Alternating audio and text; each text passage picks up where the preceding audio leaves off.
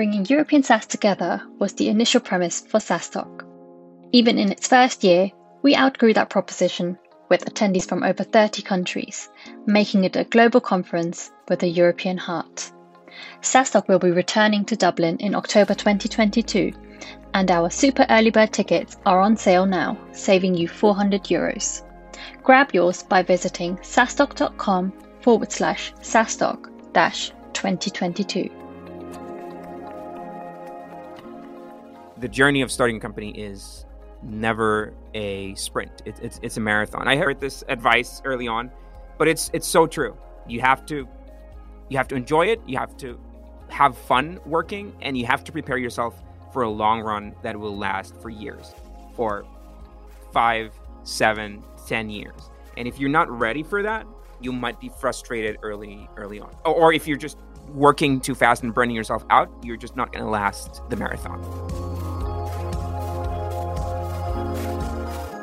Hey everyone, welcome back to the SaaS Revolution show, brought to you by SaaS Talk, the conference that helps SaaS companies get traction, growth, and scale. I'm your host, Alex Thuma, and I'll be looking at what it really takes to build and grow a SaaS company today, and how founders and entrepreneurs stay healthy on the journey. Now on with the show.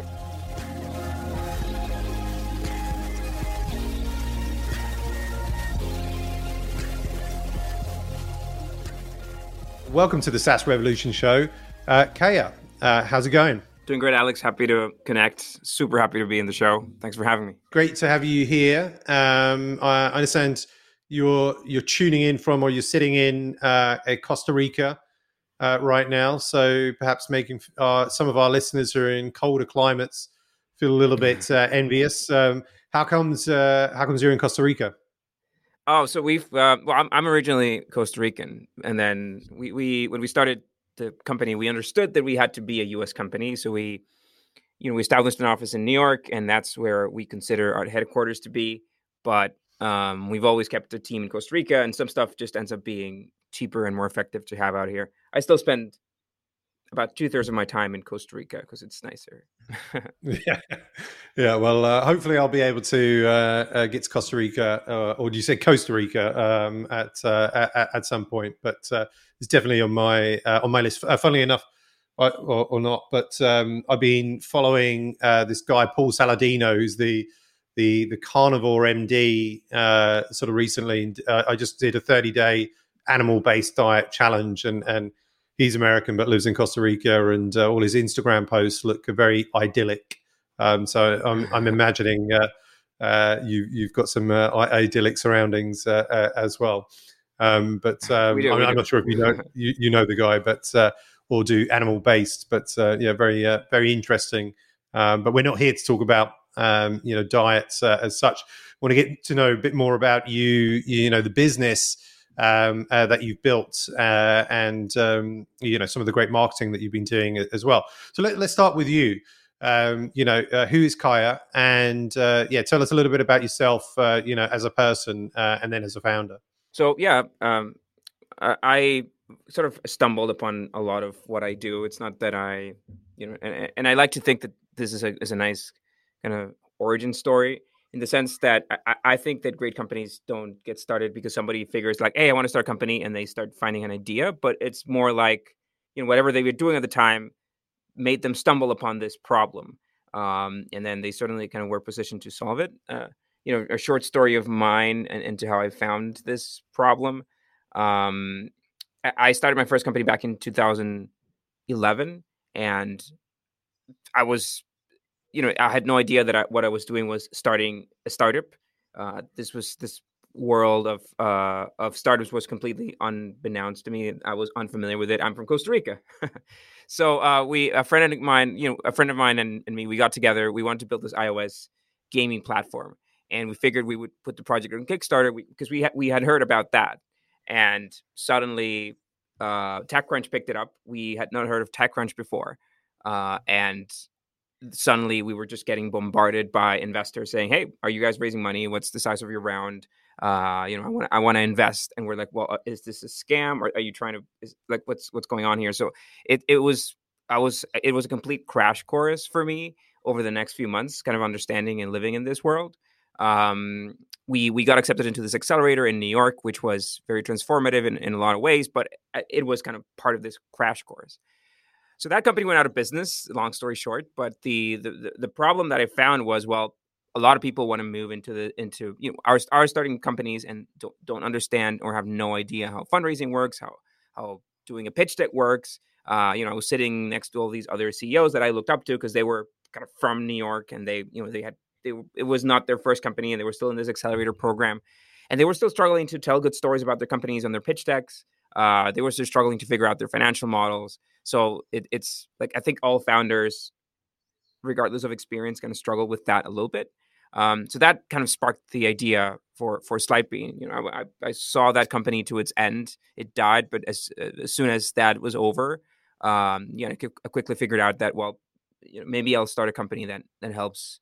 First, on the presentation side, like that was the first problem that we identified. But what if we start a company that helps companies tell better stories about what they do and design better slides to tell those stories? Awesome. And so that, I guess, and I definitely relate to that. Like, in terms of what I'm doing now, I'm sure many can listen. I stumbled into it. There was no kind of like grand design, kind of like big idea that I thought, okay, I'm going to start this business, and it just kind of evolved naturally. And then great to see in terms of what you're doing with Slidebean and agree, so like helping startups and founders, create better pitch decks and tell better stories. So you came up with this idea, decided, okay, I'm going to run this business. What were the next steps? How did you form the company? Do you have co-founders? What was that kind of, what did these kind of first few months kind of look like? And what were some of the challenges and successes there? Yeah, they were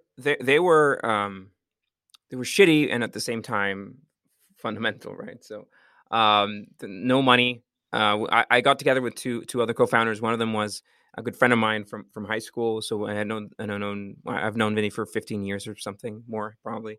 And then Jose, who was our CTO, we sort of recruited him, and which we got lucky. Recruiting technical co-founders is really hard. But the secret or the essence there is, you have to, the idea needs to be good. The tech co-founder needs to come in not as an employee, not as, hey, like, I'm hiring you to build my idea, but on the other hand, I'm hiring you to. No, I'm sorry, I'm not hiring you. You're coming in as a co-founder because we believe in your expertise, and we're going to listen to you, and you're going to have a say in what's happening. And a lot of people get that wrong, but we got lucky again, and we got that right. Started working on this. We did a little consulting on the side so that we could pay the bills, but essentially started working on building the first product. We relied a little bit on grants and funds all over the world. So we did, there's this program called Startup Chile, which gives you about $35K equity free, which is very, so we actually moved to Chile. I think the most important part of that experience was for them who are also new to the startup world, getting to connect with this community. But also for us as a team, the bonding, because we shared an apartment, right? So we lived together for 6 months as we were part of this. I think that was absolutely key to anything that came afterwards, because I think that the relationship that you have with your co-founders is a bit like a marriage, but without the fun stuff. It's just like it's like a marriage with money issues and with very tough conversations and with tension and worry and gray hair about what's going to happen to the company. So you need to deal with that. I think as friends beyond just the professional side. And it took us about, we were very lean about it. We launched a very, very simple product. It took us about 3 months, 4 months to launch the simplest of things, just to see how people reacted to that. I guess that is the origin story. And are you bootstrapped or venture backed? Yeah, so we raised some venture money. Much longer. Everything's been much, or at least for us, it was much slower than we expected. It took us about a year and a few months to raise the first check of venture money, but we did. Yeah, so we raised the seed round across a bunch of different investors and across a bunch of months, but in the end, ended up being about $1 million as a seed. What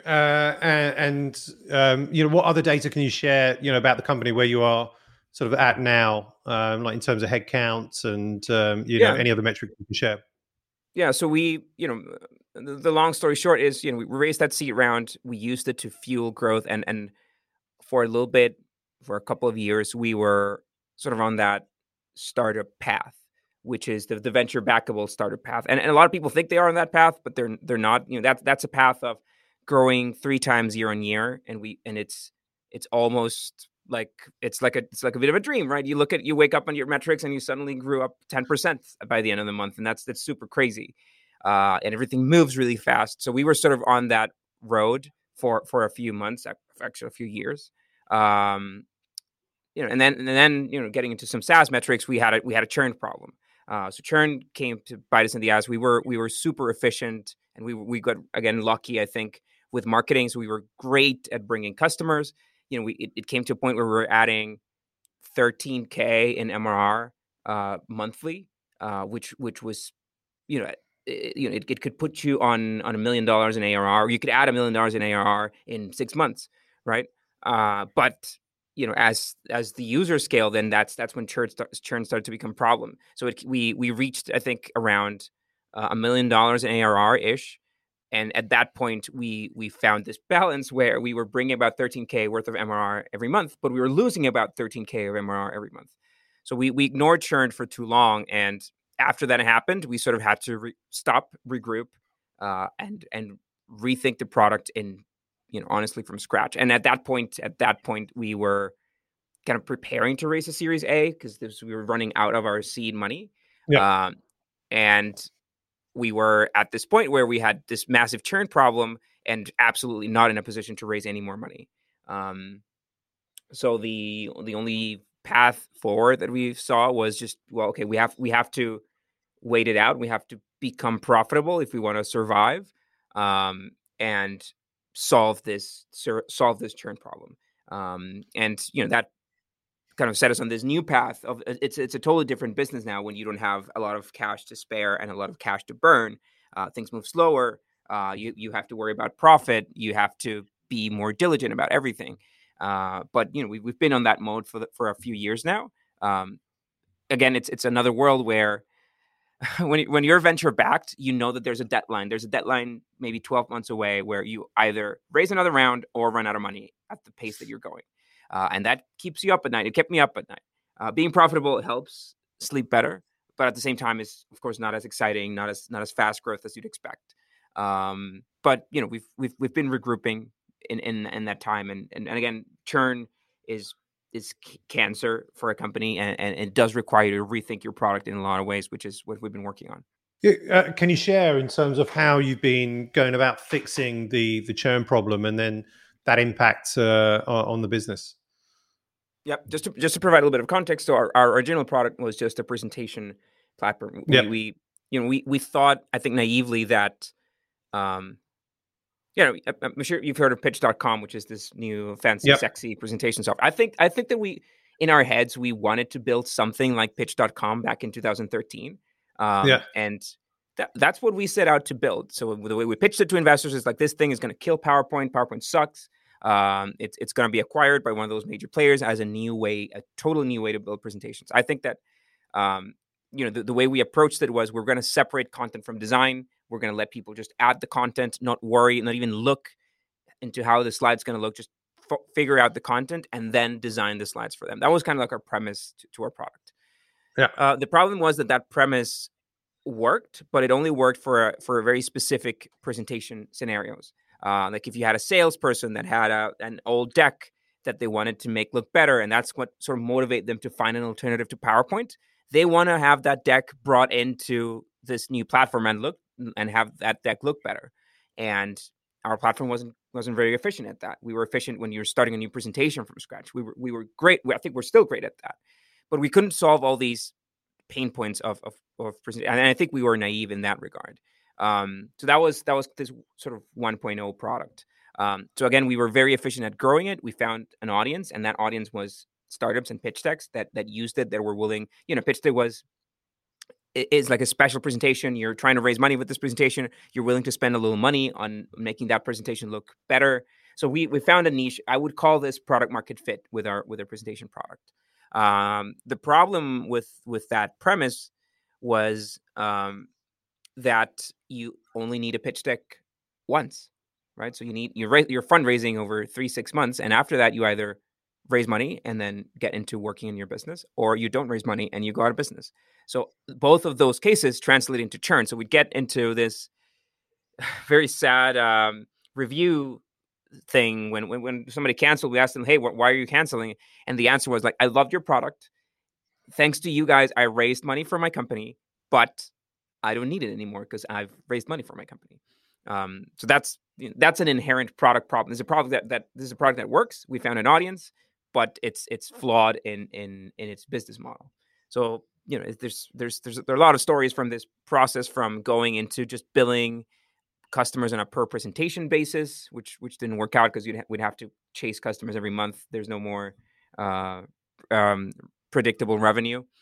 We went into kind of being super premium with our pricing and saying, well, we're going to charge you a lot of money, and then that's going to increase lifetime value. Yes, of course, but that increases also price sensitivity.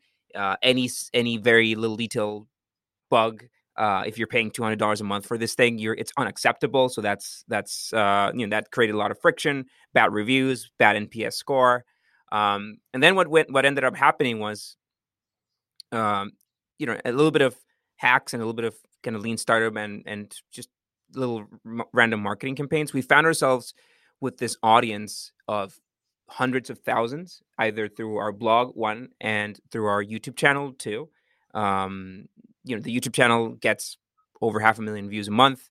Our website on SEO gets over 400,000 hits a month. We have this huge audience that find our content useful, that find our expertise in this whole fundraising thing useful, and we've created a lot of content around it. The pitch deck is just one little part of that fundraising part. So what we did as a company is, well, what if we become a suite? What if we do more things for these users? What if not only we help them in other ways, but we also monetize them in other ways beyond just the pitch deck, which is just this very specific part of the process. And that is what we've been working on for the past year or so. And so far it's going well. I can't call victory just yet, but it is going much better than what we used to. Awesome. Well, can you share maybe then, in terms of like beyond then the pitch deck, you mentioned this suite of things. What are the products that you're bringing in here to kind of help your customers? What are some of the things? Yeah. So we again, this was a marketing hack. We released. We've always been trying to be transparent. So, for example, we released our financials, our actual financial model, as a blank template, but also we actually released our numbers for the early years of the company, just so other founders could reference that. Random little blog post, and we suddenly discovered that we were getting thousands of downloads of this financial model a month. So we're like, well, what if we sell this thing? And we started building financial model templates. So that's the first thing. We built a bunch of simple but also advanced and very thorough financial models that let people estimate, or early stage companies estimate, what's going to happen with their round, with their money, with their growth. And now that's become a bit of a tool and a bit of a satellite tool to this. That's one. The other tool that we built as part of this was a little investor finder. So we figured, well, if you're doing a pitch deck, you're trying to find investors, and it's, once you deplete your network and you connect with everybody that you have to go out and and find new investors, right? And that's a boring, tedious angel list plus LinkedIn process, right? So what if we automate that? So that's, we figured, well, what if we hack this product over a month and see what happens? So that became our new investor finder. That extends to courses. We've built as part of our content, we built a bunch of courses. We put some of those on Udemy and some of them on Skillshare, and we figured, well, what if we have these courses in-house? This is suddenly part of these tools. Probably the last big piece of that puzzle, which now it's close to $1 million business for us, is a lot of these companies were coming to us and saying, like, guys, I see your content. It's been super helpful. Please help me tell my company story. And our immediate answer to that is like, yes, here's this SaaS tool that you can use. It's just $29 a month. You can just follow our pretty template and tell your company story. And their reply was, no, like, I want you guys to help me. And for the longest time, we just pushed them away because we didn't want to get into this consulting services business. Same with design. Like, hey, please redesign my presentation. Or they would sign up for Slidebeam for the presentation platform, and they'd be like, no, like, I don't need it. I just need to redesign this one. How do I do that? I'm willing to pay you to do it. So we created a branch that we call Slide Agency, which is a consulting brand. So these are just a few examples of these things that we've been created. Because when you're not when you don't have any money to spare, any venture back money, you sort of have to take the money where it's coming from. Sort of listen to the users and pay attention to these things. Yep. No, agree. And I mean, not quite the same, but but to that point, you know, for us, we've been a conference business since content and conference business since inception, and you know, then 2020, you know, COVID kind of took away the ability to do physical conferences, and and I've spoken about it before, but you know, we had a temporary moment where revenue went to zero, but you know, had 24 people on the team. And then we had to look at, you know, obviously time to value for customers, fastest time to revenue, you know, and sometimes we would take, you know, just having to kind of take money, you know, where do the customers want to spend money with us? How can we help them? And like create these kind of new things and new products and a new online business and service that we didn't have before. And so actually with that, you know, over the last 2 years, we now have an online business as well as an offline business. We never had the online, you know, business before. And we've had to do what is necessary to, you know, help the business kind of through the storm. And with that, you know, a lot of what we've developed and innovated, you know, has stayed, and some of it hasn't. But yeah, you know, sometimes being bootstrapped and not having, you know, like, you know, 10 million in the bank or something like that, you've kind of got to, you've got to do these things as a founder, right? To kind of, you know, keep it going and steer the ship through that. And, you mentioned like your content, right? And like incredible stats around the traffic to the blog, SEO, and YouTube. And YouTube's how I think I stumbled across you know, as well, and your content there, which is great. And kind of I aspire us to step up a level and you know, also have a like, you know, get to the kind of quality of the stuff that you're putting out. It certainly looks you know, great from a production and really valuable stuff. So you have, I think, 330,000 subscribers on YouTube, there or thereabouts, right? So tell us like all about this, right? So why did you decide to create a YouTube channel, you know, and what's the secret to success in getting this many subscribers, as the first kind of two questions? Okay, so the first big breakthrough that we had as a company was when we found the Google Ads keyword pitch deck. This was the first coincidence, again, of product market fit. Like people coming from the keyword pitch deck would convert to our product, pay our product, use it regularly, churn out in a few months, but convert very well. So we went all out on this keyword on paid. And once we depleted that, once we were kind of hitting all the searches that we wanted to, we figured, okay, well, that's only 5% of traffic that clicks on our ad. We need to be here on search, right? So we started this year $100,000 project to rank number one for the keyword pitch deck, which was a lot of content, a lot of marketing, promotions to increase the website and SEO and optimizing and all of that. And we just rode that wave for 2-3 years as we grew in rankings, we grew in traffic, and we saw that traffic come in. Again, the problem that our company was facing then was the churn was really, really high. And then we would get hundreds of customers a month through these pitch decks, but we had these very leaky bucket where we would lose them after that. But my focus during that time, and the way we've sort of split this with my co-founders, has been like they're both product people. So you guys are on product, I'm on marketing and growth. So my task was, okay, we're not growing fast enough, again, because of churn. But the way I solved it in my head is like, we need more traffic. How do we get more traffic? So once we ran out of searches to target on Google search, it's like, well, what's the next search engine? Bing, I guess, a little bit, but not really. The second largest search engine is YouTube. Just people finding guides and instructions and tutorials. So we figured, okay, what if we start producing some YouTube content?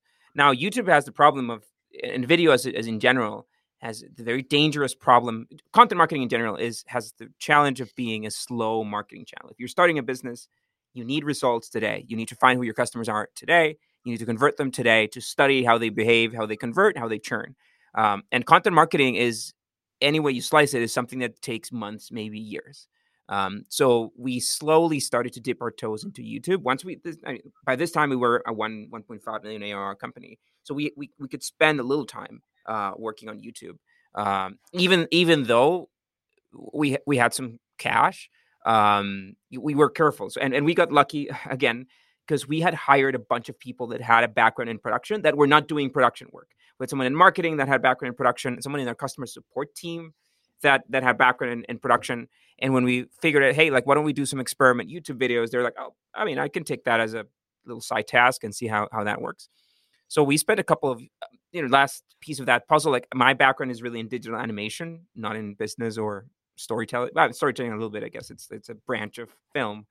But yeah, like, all three of us, almost in a hobby way, it's like, well, what if we make these YouTube videos? And we spent, we used to make one video a month, try it. We did the series, making fun of like design topics, but that didn't work out. We made a sitcom of sort of like office startup situations that didn't really work out. And we spent, but it was fun, right? So it was like this side project. And then we finally hit the nail on the head with this format, which is, a 10 to 15-minute video presenting a startup related topic in a, just everything that we know, essentially converting our blog posts, which we're doing well, into a YouTube video with some better narration and some good animation in the background. So people liked the production value, people enjoyed that. And that was kind of like our first successful video. So every moment through YouTube, we thought of YouTube as a direct response campaign. Whatever we spent producing this video, we need to recoup that with conversions. And that was the first video where the math and the economics worked. So we sort of repeated that funnel, repeated that recipe for about a year. That grew us to around 30K subscribers. These are search targeted videos. Are people searching for pitch deck? Okay, let's make a video about that. Are people searching for convertible notes and how do those work? Let's make a video about that. We did one on investing, on startup stock options, all these things that nobody, that are complex to understand and that founders don't necessarily get well. We would make a good video explaining it. And that sort of created this audience of people that were learning from our content. So that was kind of like the first big breakthrough. The second one was, just us kind of getting into this YouTube / influencer mood and figuring out like, well, there's something here. Like, there's an audience. People are suddenly finding our brand. People are suddenly recognizing me on the street because they watch these content and it's been useful to their businesses. How do we make? But this is still a very niche thing. It's just very specific to the CEO of a venture backable company. So how do we expand from that? And that's when we came up with this series called Company Forensics, where we took the stories of failed startups and sort of digested why they failed. So, some of them did really well because of Schadenfreude. Juicero, for example, if you remember, it was this like very random, expensive juice press that didn't really press juice. Other larger stories like Boosted and how they went bust. So we started making like little documentaries around these stories, and that's when the channel blew up. So this broad content that anybody who owned a Boosted board would care on how the company failed, created this top of the funnel. And then anybody who was into entrepreneurship would move to the second part of the funnel, which is the more specific, the more niche videos. And from there to our platform, it was just a very tiny step. Awesome. Well, I mean, congrats on that. And what has been like the impact then on the business, like from YouTube? Is it just, you mentioned obviously there's this awareness and people recognize you, they recognize, the company and so on. But is it driving, I guess, customers and converting customers and paying customers? Yeah. So there's a direct response part where that we measured, which was, okay, people are coming from this video and converting. Great. I had never been a big fan of brand. I've always thought of the distribution of marketing efforts as 80% of money, effort, brain should go to direct response, stuff that you can measure, stuff that converts better, where you say, I'm pouring $10,000 here and I know that I'm going to get those back. And then the remaining 20% is what I call brand awareness. That's most of social media. An Instagram account is probably brand awareness, all of this stuff.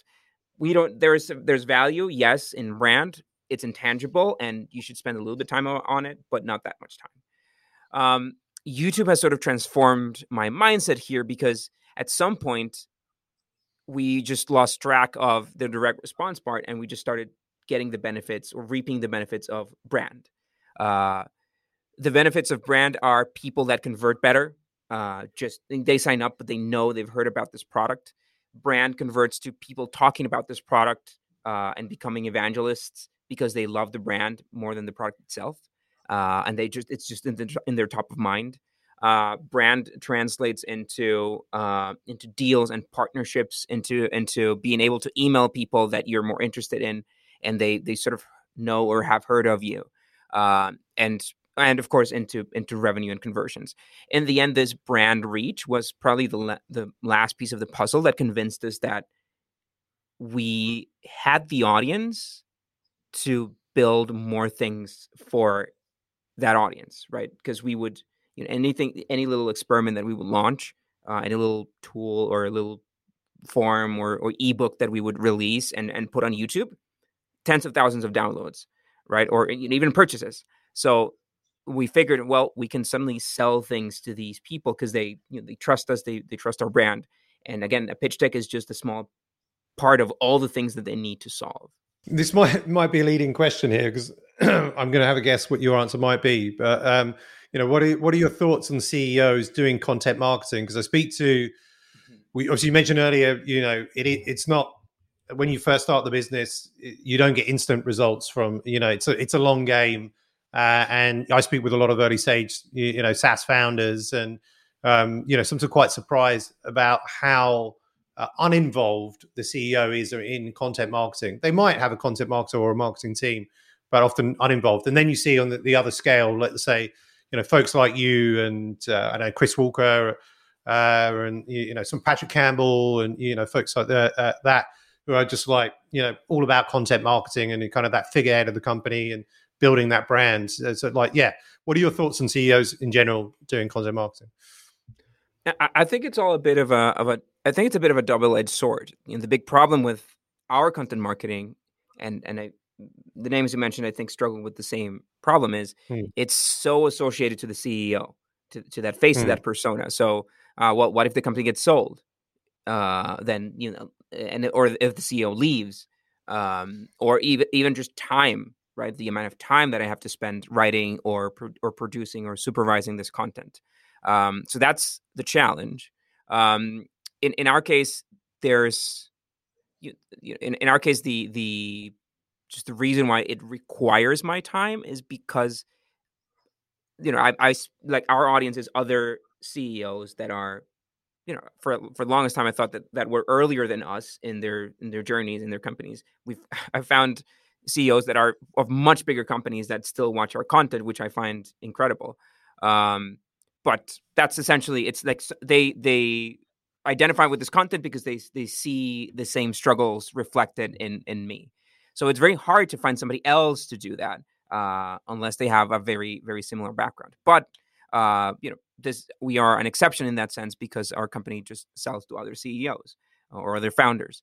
But depending on the business, say I don't know, Squarespace or a business where the audience is much more broad, content marketing by all means is a department within the company. How much time do you spend on content marketing? You said you do marketing and growth, but how much time would you say alongside the other stuff that you need to do? Today, I'd say it's about half my time. It's about half my time. Okay. And then, so looking to the future then, so the next 12, 24 months, what are the plans for Slidebean? And, if you execute this correctly, towards the vision, where do you hope you'll be? So, the biggest change for us was this shift from a presentation platform to a suite. That was a big product project, which releases in March. We're already testing the waters with this, and we're seeing better conversions. As part of our efforts to reduce churn on the presentation only product, we had to shift into annual only plans, which were great because it's cash upfront. We saw good retention, a good renewal rate for the second year, because once people are hooked into the platform, they have a whole year to create some content. They don't want to cancel after that. So forcing people into an annual plan was key to our survival. But it's a very big barrier, right? It's a very big paywall. The cheapest plan on annual is $96 a year, which is not that much money, but it hurts. as we've started to experiment with monthly, and we do A/B tests all the time, all the time we have A/B tests running. We're starting to A/B test the page against our new, this all-encompassing suite of tools plan for just $29 a month, and we've seen 2 to 3x improvement in conversion rate, just because the barrier is lower, just because the plan feels like a more holistic thing. We're seeing better churn than we used to see when we were back in monthly. So we're starting to see a little bit of that. And then again, of course, we had this thing that we didn't used to have, which is the brand. Sort of final question on my side is like, what is the best advice that either you've received that you can give to those that are listening? I mean, do not ever underestimate churn. It's absolutely key. Churn that's higher than 10 is business killing. It's non-fundable. Investors are going to be thrown away by it, and it's business killing. And even though you're growing fast now, when that balance of new MRR versus lost MRR will happen soon. So that, I think that's the first one. Second one I'd say is just understand that the journey of starting a company is never a sprint. It's a marathon. I heard this, and it sounded a little bit like BS, to be honest. Like, I heard this advice early on, but it's so true. You have to you have to enjoy it. You have to have fun working, and you have to prepare yourself for a long run that will last for years, for 5, 7, 10 years. And if you're not ready for that, you might be frustrated early on. So, or if you're just working too fast and burning yourself out, you're just not going to last the marathon.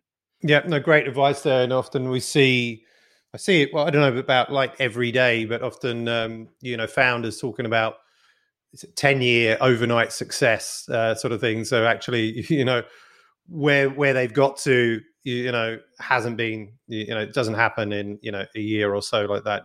People don't see the hard years, the moments where they nearly died. And you obviously, you read about it in like books like The Hard Thing About Hard Things. But, there aren't huge amounts of, kind of like content like that kind of out there. But yeah, great advice. And I really have enjoyed speaking with you and listening to you, and you being like really transparent, open and honest, and sharing, with the SaaS Talk and the SaaS Revolution audience. It's been really great. I think listening and learnings for our audience, and we'll continue to watch on YouTube as you're killing it, and hopefully we can get you to Dublin over to SaaS Talk in October. I think a few of your SaaS friends will be there. And I guess kind of like final thing, like where can people find you online? Obviously on the YouTube channel for Slidebean. Where else can they reach you?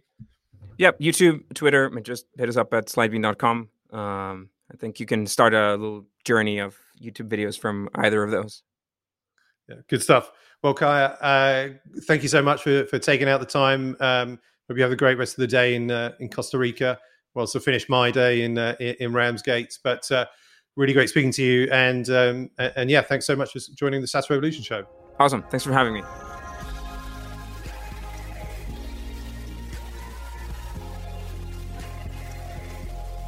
Thanks for tuning in to this week's episode of the SaaS Revolution show. I hope you enjoyed it. And if you learned something from it, check out saastock.com/events to find all the upcoming SaaStock conferences around the world.